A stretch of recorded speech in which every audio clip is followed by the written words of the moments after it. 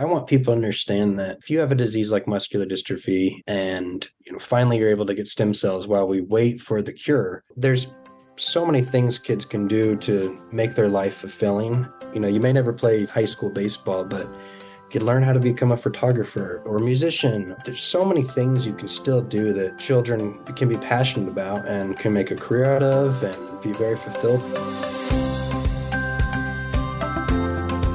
Welcome to the Good Around Us podcast. Here I share stories of people doing good for others. I'm your host, Stephanie Keeley. Walking side by side with a loved one who has been given the diagnosis of an incurable disease. This is a journey many families have experienced before or face today. Amidst the darkness of this reality, our guest today shares about the light that always finds a way to come through the cracks. Blake Benton founded Coming Together for a Cure, a nonprofit organization that works relentlessly to raise awareness, fund research, and help families around the world access stem cell therapy and resources to support their fight against rare diseases. This work is personal for Blake as his brother, Ryan, has Duchenne's muscular dystrophy. Together, they are helping others experience cutting-edge treatment and resources to maintain a hopeful quality of life. Blake, welcome to the Good Around Us podcast. Thanks for having me. So today we're going to talk about your story and your brother's story. It seems to me that your life's work is centered around your brother, Ryan. Him being 7 years older than you, I wonder, what was childhood like for you and your family? Childhood was pretty normal. We're a very close family, and you don't really understand that things are different until you start seeing other families and the way that other siblings interact with their older siblings. But, when you have a loved one that has a disease like muscular dystrophy, you're just surrounded by everything that comes with it, whether that be learning how to just be more patient and helping him with little things here and there. The biggest blessing is his disease never impaired or affected anything cognitively. So he was always great brother to me. We have a sister in between us, and we're both just kind of grew up learning to help make things a little bit easier, but never make it seem like we're going out of our way to make him uncomfortable or whatever it may be. I mean, there was just a lot of love in the family, and we just did whatever seemed natural to be supportive when he might need a little different support. So help us understand what muscular dystrophy looks like for a person. What are some of the challenges that Ryan has faced, thinking back to pre-treatment? I mean, basically it's a degenerative neuromuscular condition that impacts about 1 in 3,500 boys. And typically boys are diagnosed around 3 to 4 years old, and by the age of about 7, a lot of boys start really having trouble walking. And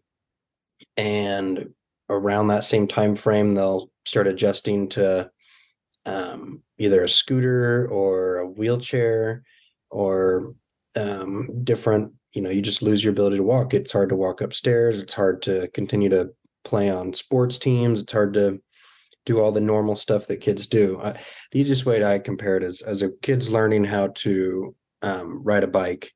Kids with muscular dystrophy, they're learning how to adapt to a wheelchair.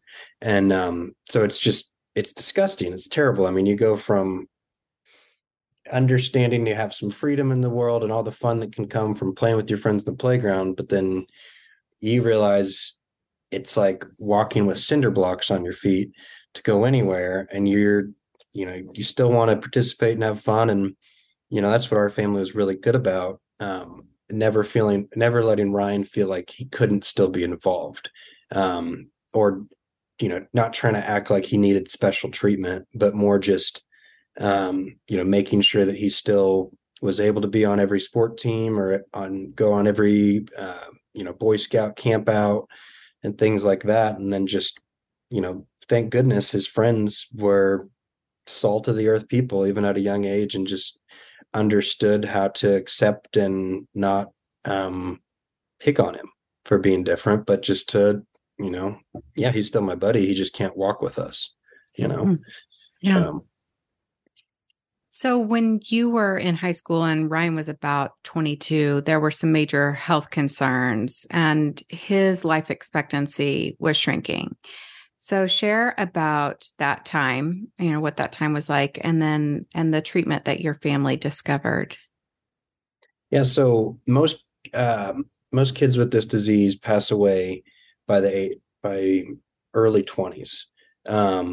Basically, as your muscles continue to deteriorate, I mean, your heart is a muscle, and so when somebody gets a whether it's a common cold or that leads to the flu or pneumonia, they just don't have the strength to overcome the daily, the cold or the flu like you and I can.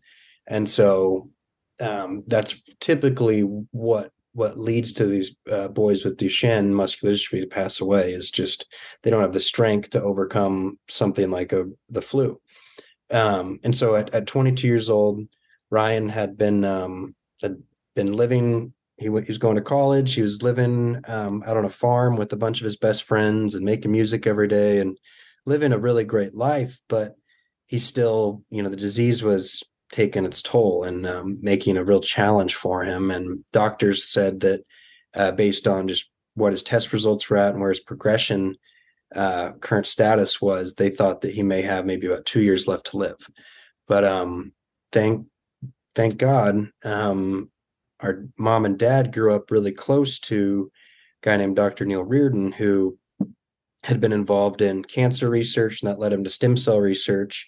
And he'd always kind of had the thought in the back of his mind that if he came across something that might work for Ryan, he'd give us a call. And sure enough, um, he called our family and said, I have something that I think might help. The only thing I can guarantee is that it won't cause any harm. And Hmm. so family thought about it long and hard, but then it was a pretty easy decision to just say, we trust Dr. Reardon. The information he gave us about stem cell therapy, it made sense. It was still at its very early stages as far as just understanding what it could do for neuromuscular disease.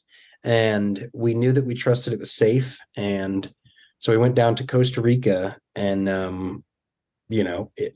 after the first week or so, Ryan started noticing changes. And it that basically what we learned is that the therapy allowed his body to produce um, a protein that his disease prevents it from building, which is that protein's called dystrophin, and dystrophin is necessary to break down and maintain muscle. And so essentially his disease was reversed. I don't like the word cure, but Hmm. it be, it was the first time somebody with Duchenne had ever been successfully treated without having any sort of side effect or being involved in using steroids or things like that. So it was an Yeah. enormous breakthrough, and now he's had over 20 different treatments since then, and is doing pretty well today. Yeah. So he's the first time in the world, right, that this treatment had been used for muscular dystrophy at all, right? Correct. Yeah. That was in I, 2008. okay, in 2008. And so if I understand correctly, the lasting effects of it last for about 3 to 4 months. Is that where For he his starts to see condition, a bit yeah. of decline after that? For his condition, we noticed that the stem cells basically they work in your body for up to about 4 months, and then essentially at that point, the body starts to recognize these things. They don't technically belong here. We need to flesh these out. Mm, So really, it's like they've done their job, and then the body says, "Wait a minute, you have this terrible disease still. We need to make sure that disease still can stay in charge." And hmm. so the stem cells, they go in, they fix, they repair the problems at hand, and then after about 4 months, they need to be replaced, as the disease will otherwise continue to take its toll again. Hmm. You shared that Ryan is a musician. That's a big part of his life, and he has a social network, his friends, and um, what did those treatments do for his quality of life? What did he experience Oh, differently? it's enormous. And, I talk to families of newly diagnosed kids every day. And, everybody, they think, okay, you're getting treated. So how long till you can walk again? And it's like for us early on, we thought there might be a slim chance that if the therapy continued to get better and the rehab involved could be increased and so on and so forth, that we'd reach that. But it became very clear that the deterioration that had already occurred with his body was so severe that the improvements we saw were his ability to breathe better, his ability Hmm. to, like, if his arm had fallen off his joystick, he didn't have the strength to pull it up. But with the stem cell treatment, he had the strength to pull it up. And so Mm. that's like, as a musician, that meant he could play the piano longer and better. That meant he could sing and record a lot better than he could without treatment because his vocal cord and his lung capacity is stronger. And so those things are just, if you're having a conversation with somebody and in a minute's worth of time, you can maybe only get out 100 words, say you and I. But for him, maybe he could only get out 50 words because the disease he's weaker. It's harder to breathe and harder to get more oxygen. But when he gets stem cell, he's almost getting 100 words per minute. And Mm. so it's enormous, those little things that we all take for granted, that the stem cells give him back, things that most kids would never get back again once you lose it. And so Hmm. that's why we're so passionate about it, because yes, it's not a cure, but if you lose something like your ability to pick up your arm from the joystick or feed yourself, that's enormous on what that can do for your happiness and what you can't, when then you have to rely on other people for all these different Hmm. things. But Independence and certainly absolutely. quality of life. Yeah. Yeah. So, stem cell research in the past has been kind of controversial for a variety of reasons, but um, you are for this treatment, you're really focused on one particular type of stem cells. Can you talk about that just a little bit? Yeah, so and that's a great question, because we really always want to ensure that we're saying these are adult stem cells that are derived from umbilical cords. So after a healthy, natural C-section, mothers have the ability going into that birth to say, do you want to donate your umbilical cord to medical research or to science or whatever the term is? And then there's a facility that does all kinds of screening to ensure that those umbilical cords are safe and strong and they don't contain any dangerous diseases or anything of that nature. And then from there, they extract what are called the mesenchymal stem cells, which are really the the most finite stem cell in the ability for it to regenerate, um, the regenerate new muscle growth, Hmm. and Brian's case in particular. And um, it's it's that there's zero ethical barriers that we're crossing, and we're just extremely encouraged that it it doesn't just work for his disease too. Hmm. The doctor that treats Ryan has treated hundreds of people with MS, countless people with autism, spinal cord injury, um, rheumatoid I was arthritis, to say autoimmune diseases. I've seen that a bit. so many autoimmune conditions, and it's all really this. It's the same lot of stem cells that they're using. They don't. I like to use the term. They don't discriminate, Hmm. and that's a big thing, that why we're so confident in it, because I mean, the stem cells that he gets, they would work for me too, even though I don't have his disease, thank God. But I have back problems and I have other things that just we have issues with as people, that they would go and still help improve that. And it's fascinating. And stem cells have been a controversial topic for a long time. And we've always tried to make it very clear that we have nothing to do with embryonic stem cells, and not only from the ethical side of things, but they don't work as well. There's research that's out there that's undeniable, that explains how they create tumors, because they want to create a baby, they want to create Hmm. something. Whereas these stem cells from an umbilical cord, the baby's already alive. They want to go and make that baby as strong as possible. So they have the ability to go in and if you have, Repair. yeah, if you need to fix something in your lymph nodes or your knee or make your lungs stronger, they know how to find those. Another way that the mesenchymal stem cells are better classified are called medicinal signaling cells because they know where to find areas that have inflammation. So when you stub your toe and your toe swells and you try not to curse, your stem cells are saying, okay, now I know where to go and get to work. And so whether it's stub your toe or a degenerative disease like muscular dystrophy, they have the ability to go and find and repair those problems. Well, you're clearly very passionate about this type of treatment, and for good reason. You've seen the quality of life and the positive effects of it in your own brother. I'm curious if you would talk about the journey of creating the 501c3 organization. It started as a fundraiser.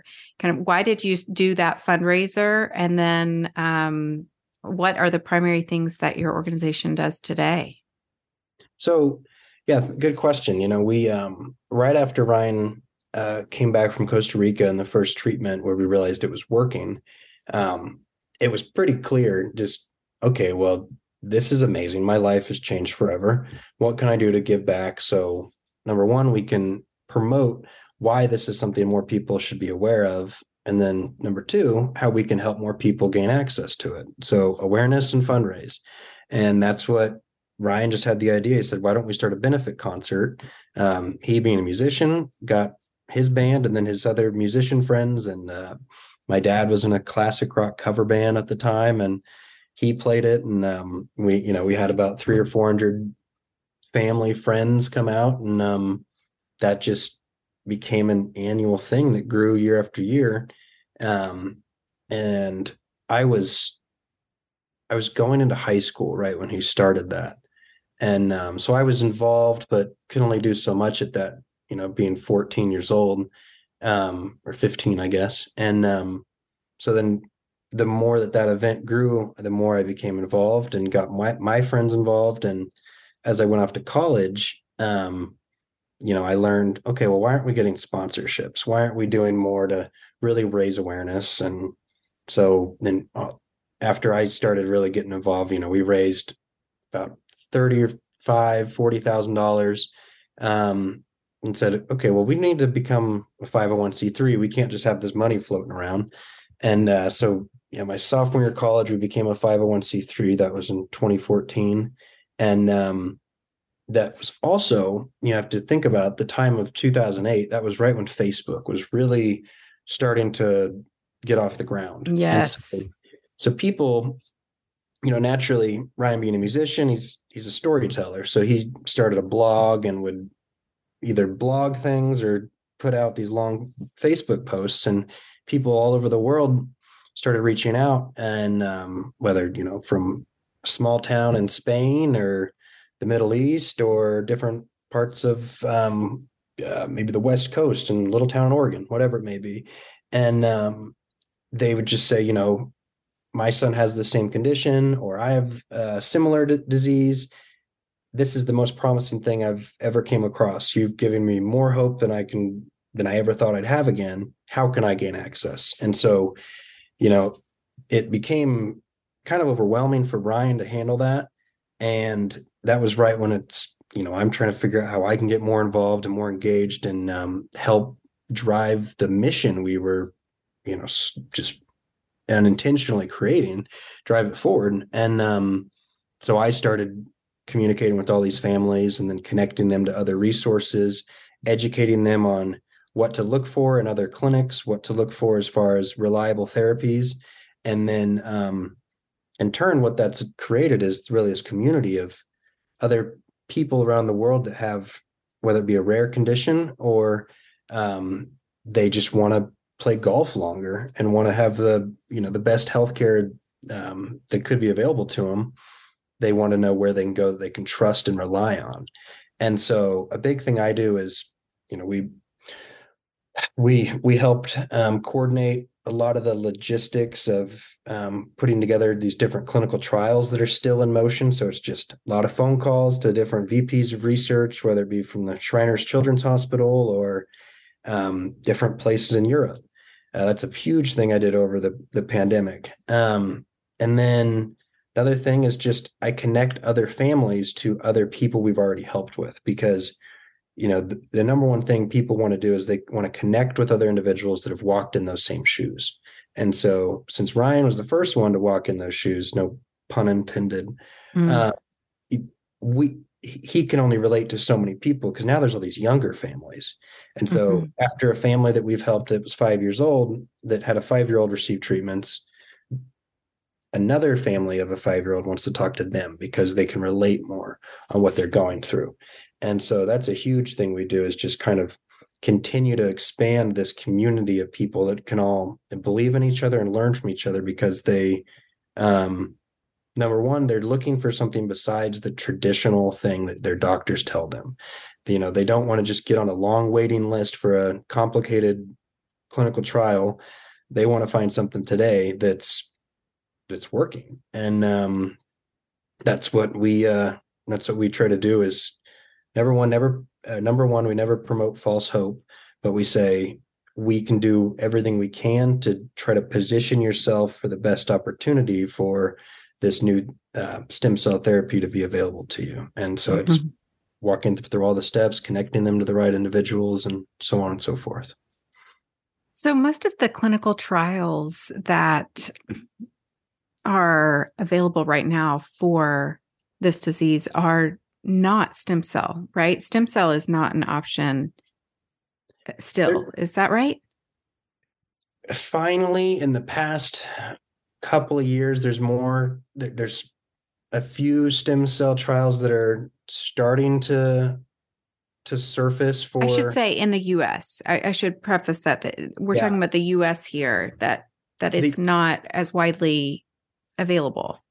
yeah it's no, it hasn't been. And essentially, without getting into too many details on just complaining about the problems with our healthcare system and the hassles with working with big pharma, Mm. um, stem cells can often be perceived as a threat to the Hmm. traditional drugs being pushed through the pipeline.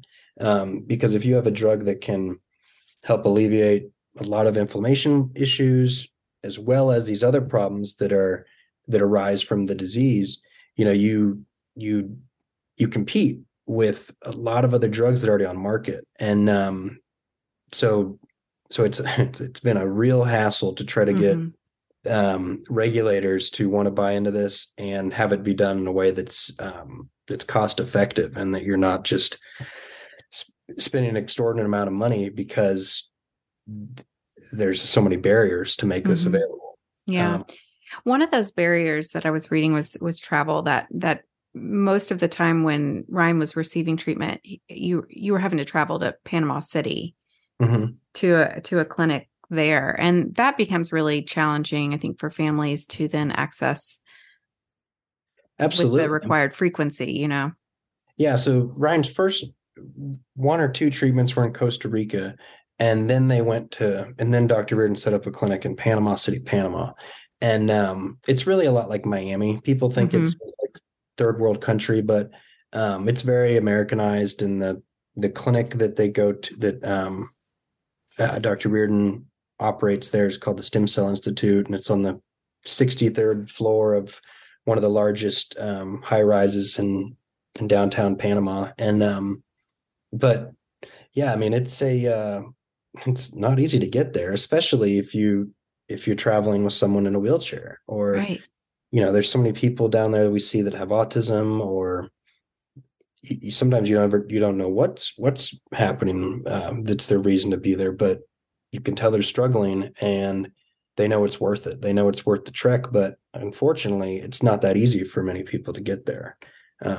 Most people don't have an able-bodied man that can carry another grown adult in between the aisles on a commercial airline.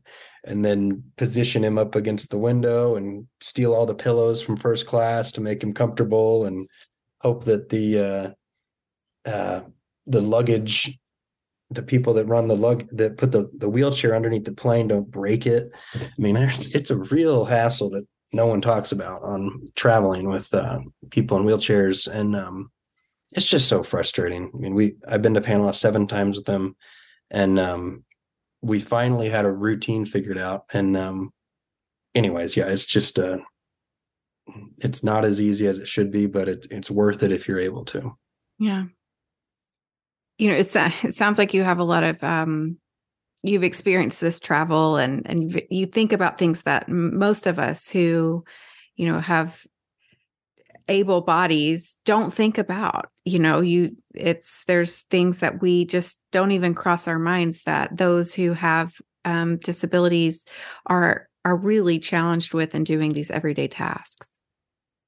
Yeah, I mean, it's just when a problem lands in your lap, the natural thing is, how do we solve this, and how do we, overcome this issue? And you just trial and error. You find different ways to make things work, and thank God we've had so many opportunities to keep trying and keep learning from how we can do this better. Because really, I want Ryan's story to be the number one example for more people to believe in why this therapy is something that should become readily available for everybody. He he'll never be able to go on tour as a musician like he wishes he could. He did that a few times in his right after high school, but he still lives an incredibly fulfilling and rewarding life. I mean, he wakes up every day and makes music with his best friends. I mean, he's a full-time musician. He's helping us with our documentary. I want people to understand that, if you have a disease like muscular dystrophy, and maybe finally you're able to get stem cells while we wait for the cure that we believe in, and that it's that science is headed in that right direction. But there's so many things kids can do to make their life fulfilling. You may never play high school baseball, but you could learn how to become a photographer, or how to become a videographer, or musician, or there's so many things you can still do that children can be passionate about and can make a career out of and be very fulfilled with. And so not only is Ryan you know in great health because the stem cells, but he's making the most of it. And I think that really goes hand in hand, because if he was just getting treated and then watched Netflix every day and ate junk food, what's the point? But he found something that he can thrive doing, and it makes him want to get more treatments so then he can finish that next album, so he can keep harmonizing and doing the different things he wants to with his vocal cords being stronger. Um, but anyways, yeah, I can Yeah. go on and on about it. Well, you're illustrating this, but I've read that you call yourself an obsessed optimist. And I would imagine that many who have experienced the challenges and struggle of a loved one, like you have, they might have a hard time seeing the glass as half full. So how do you do it? How do you stay optimistic? I mean, things could always be worse. Um, and I think just being mindful of that, it makes it easy to see the glass half full. I mean, I don't know. I forgot that I said that once, but that's funny you came across that. I mean, I think it's just I've seen so intimately this the worst parts of the disease. Because when I moved back from college, he and I lived together for the past 5 years. He moved into a house with me, and I was his primary caregiver. So um, as much good things that he's had in his life, he's still had to deal with some really, really tough days. And I was right there with him through a lot of the darkest ones. And I don't know how you can be immersed in those experiences without and then to come out on the other side and not be excited to make sure other people can overcome their problems too. I don't know. I think it's just I'm lucky that I was raised by good parents that kind of instilled that attitude in me, apparently. What is it that you want other people to know about those with disability, how we can make a better world for those who have challenges, a rare disease or a disability? How can we be there to support people? And what do you want those people to know? Number one, be careful about everything you read on the internet. It's easy to go into a rabbit hole, and the more you click on one thing, the worse things can get. You can find the worst uh, news possible if that's what you're looking for. You can also find rose-colored glasses if that's what you're looking for too. So being being very aware that there's reading things at surface level. I hear from these parents that they get a diagnosis and the doctor has a terrible bedside manner, and they just say, there's cure, they've been pumping millions of dollars into trying to find a cure for the last 2 or 3 decades. They're getting closer, but really, I don't want to sugarcoat things. Your son might probably die before he graduates high school. Some people talk like that, and it's terrible because, yes, there are those times every now and then the disease, there's other factors involved a lot of times with quality of care that attribute to a child passing away that early. But I think it's extremely important that parents don't just get into a tunnel vision of the worst case scenario, but understand that look at the best case scenarios that have come from this and identify ways to allow your child to have that same opportunity.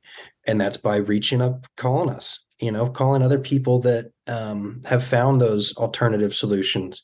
And just, you can only read so much online, but once you actually get to connect one-on-one, that's when you learn what you can trust and you can rely on. And that just compounds, and, we pay it forward. And so, I think the biggest thing is just having the right attitude. And a big thing with Ryan that I've learned from him is just if the worst they can say is no, why not give it everything you have? What do you have to lose? Mhm.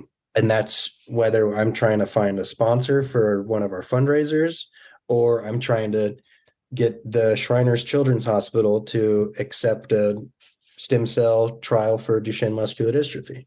Um, I went to a conference in Houston on a last minute. I heard about this speaker that was going to be there, and I booked a flight 2 days before the conference. I knew this was a guy that at the time I really thought was the key to getting a trial started at very a very large, well esteemed children's research hospital in Texas. And I showed up to the conference, and I wanted to get as much time with the VP that I was talking to that I walked into his car, because I just, if he's going to think that I'm disrespectful or overly aggressive or unprofessional, what do I have to lose? I'm getting the point across. I'm showing the facts, the figures. I put him directly in touch with Dr. Reardon.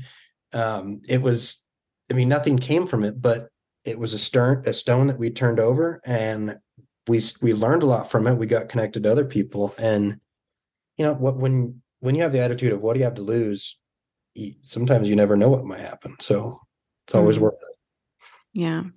You mentioned that about the human connection, just, reaching out and connecting with someone who's been through it before. And certainly you provide that opportunity through your organization, but that level of community is really a saving grace when you are going through any kind of trauma, or medical issue or something that just it's territory you've never navigated. And there's so much between hospitals and doctors and resources and mental health support for family and all of that. There's so much out there that you just don't know about until you connect with someone else.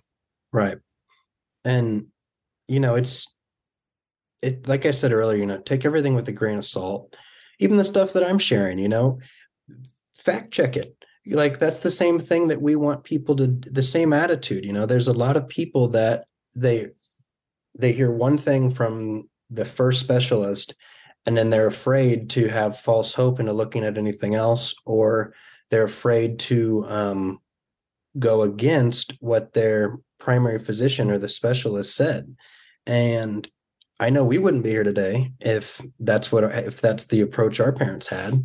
Granted, we're extremely blessed that we had this personal connection, and that's why we're here. But we're going to make the most of that. I Yeah. don't. The last thing I want is Ryan to be the only one to have this treatment. And thankfully, we've had the attitude and opportunities to share the story and connect with hundreds of other families now. And Yeah. And you know, others have now had the treatment, correct? oh, absolutely, Yeah. around the world. I mean, there's I mean, I'm talk to multiple families just this morning already that I'm trying to help them find resources that are reliable and attainable for them. Um, but it's an uphill battle, and you're only as strong as the network around you. Yeah. And so just don't be afraid to turn a stranger into a friend. That's what people are out there waiting on someone to ask them for a hand, and never hurts to make that phone call. Yeah. Well, back in 2008, the leap of faith that your family took, your parents and Ryan decided on going for a treatment that was uncharted at the time. That's really opened doors for so many. And that's really promising.